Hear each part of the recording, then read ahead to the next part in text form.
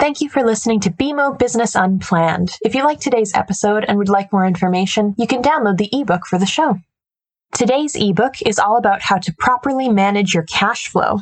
Get started and stay in the know today. Download your free ebook at bmo.com/managingcashflow or check the link in the description of this episode. Welcome to Business Unplanned, a business podcast brought to you by BMO. I'm Michael Hyatt, and this is part 3 of a 4-part series entitled How to Work On, Not In Your Business. This audio comes from our virtual event held on June 7th, 2022. In this episode, I'm joined by Dana Leeson, Director and Controller for Moneris.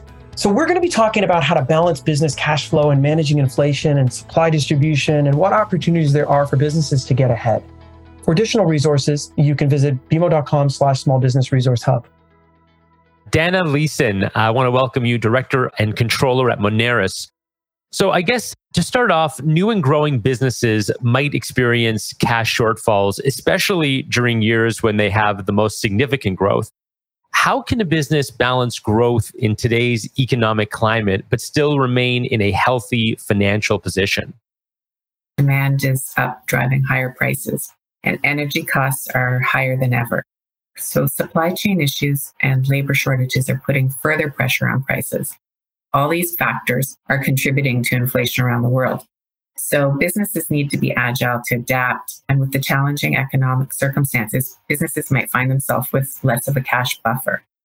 So the first step to managing your cash flow successfully is ensuring that you understand your needs. So having a forecast of the business's cash flow for incoming receipts and outgoing cash disbursements is critical. Ideally, a short-term forecast should be up to 13 weeks out on a daily basis, whereas longer-term cash forecasts can be done on a weekly or monthly basis, 1 to 2 years in the future for planning of larger investments or acquisitions.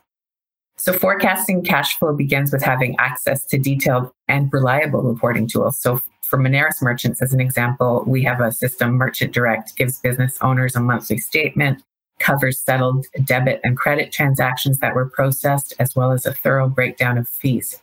And as a result, it's a great starting point for business owners who want to monitor their cash flow. We also offer a peer reporting feature updated monthly. It can be helpful to serve as a benchmark. So it allows owners to see how their net sales performance compares against their industry. And then in order to manage cash flow gaps, having a line of credit to draw on is always a good idea. And I'm sure Robert can help with that, as well as an overdraft, as this can act as a cushion when needed.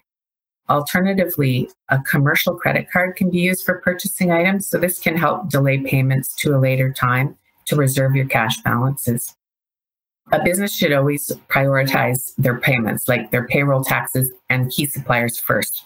But many companies are also working with their preferred suppliers to extend payment terms to 60 days.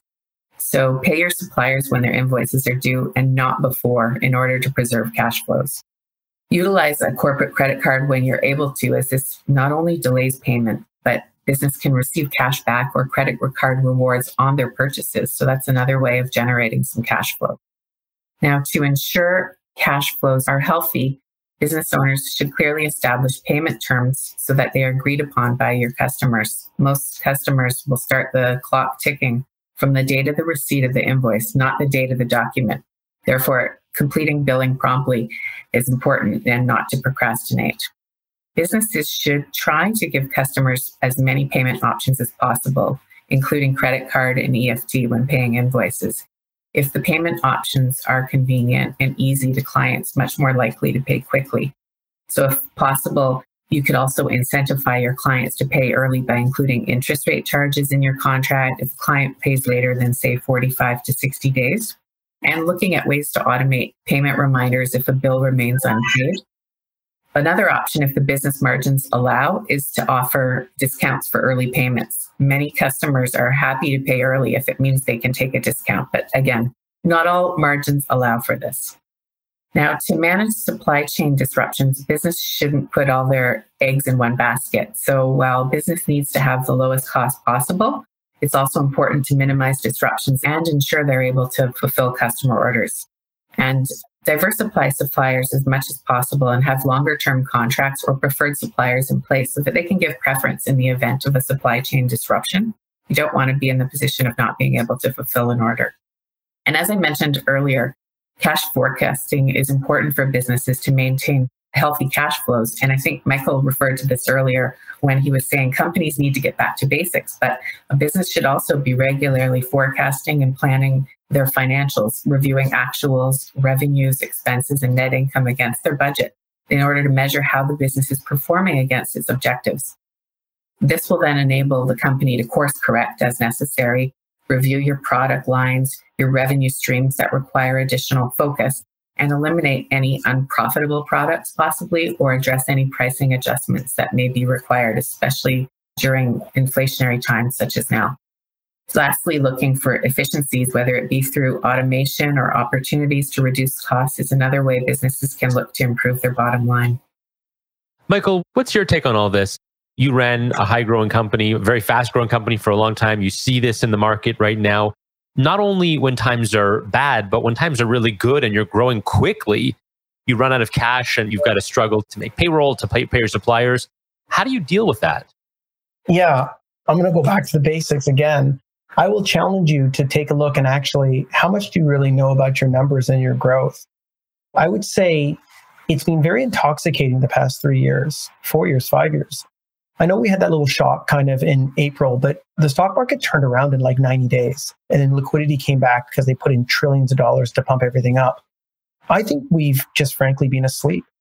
I think companies for the past couple of years have raised money by just raising their hand.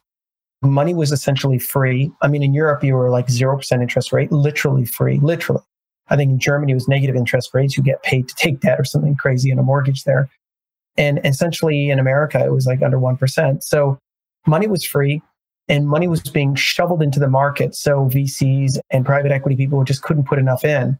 And that raised all boats. And it was easy. And I think it was intoxicating. It's probably, and Robert made a point earlier about mortgage rates.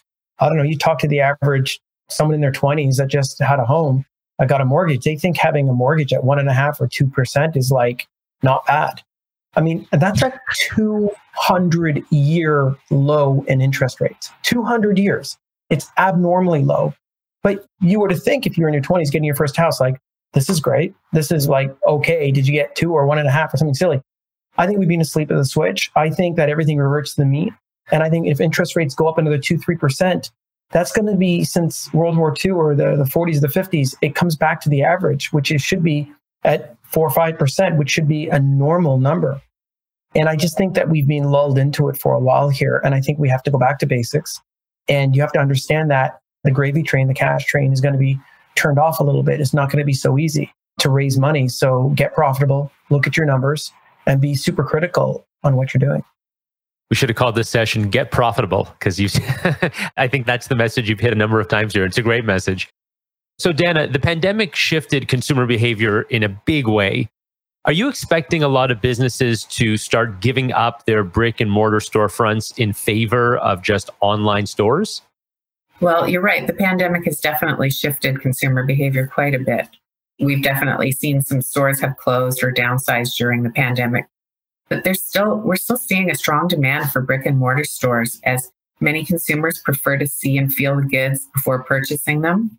So I think what we'll see is that businesses will need to have a good balance of both a strong brick and mortar presence as well as online stores. So we'll see more restaurants offering both in-person dining as well as delivery and takeout options, as customers' needs have definitely changed over the last 2 years.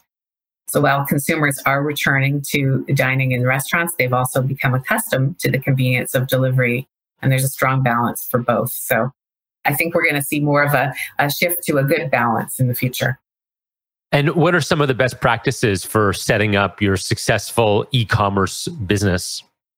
Well, when setting up an e-commerce business, firstly, a business has to determine their business model. Are they keeping and shipping their own inventory?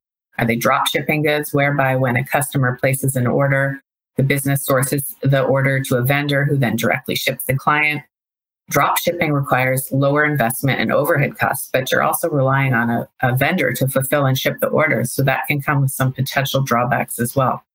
It's also very important when setting up an online website presence to ensure you have proper fraud tools such as 3DS, and that protects against chargebacks caused by fraud. It's important to make fraud protection a priority, as fraudsters look for easy vulnerabilities to exploit. And sadly, we've seen how they've been taking advantage of businesses during COVID to use friendly fraud or chargeback fraud, while businesses have been changing their process. So when accepting payments online using fraud prevention tools is key.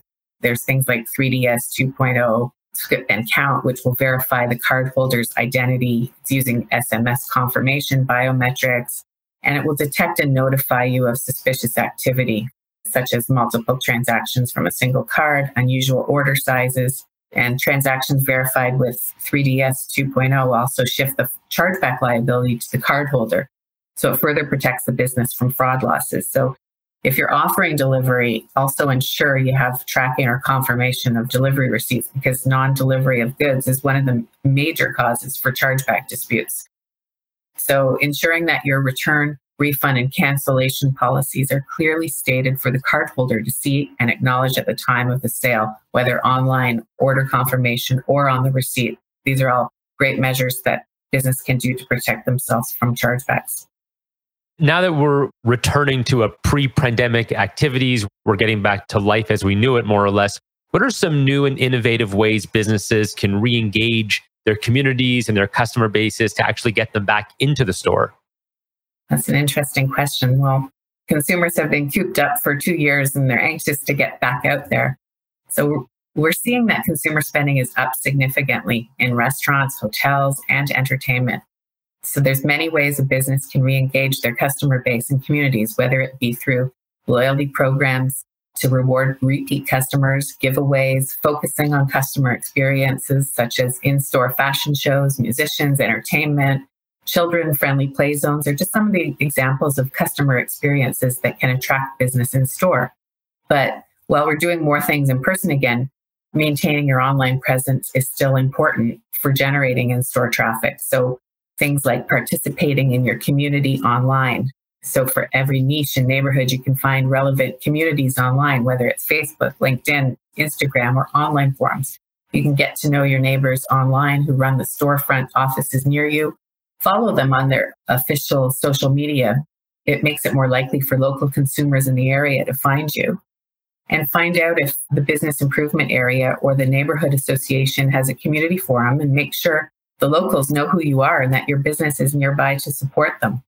Sharing content online helps the consumer get to know you for your expertise. So offering quick tips or organizing a webinar or a live Instagram Q&A is a good way to build your brand, generate awareness for your business, and set up and keep official websites and social media accounts up to date. That's important. Your website and social media accounts are the first places your consumer searches to check information regarding hours, services, and safety protocols. So having these channels set up also gives you a chance to answer customer questions in advance with FAQs. Thank you for listening to Business Unplanned, a podcast brought to you by BMO. For more information on how you can prepare your business for the future, visit bmo.com/small business resource hub. BMO Smarter Investing is a podcast that will help you make smarter investing decisions. Join top BMO economists Douglas Porter, Sal Gautieri, and Jennifer Lee for monthly insights on markets, economy, growth, inflation, and so much more. A deep dive into the trends and developments impacting our world today. Tune into BMO Smarter Investing wherever you listen to podcasts.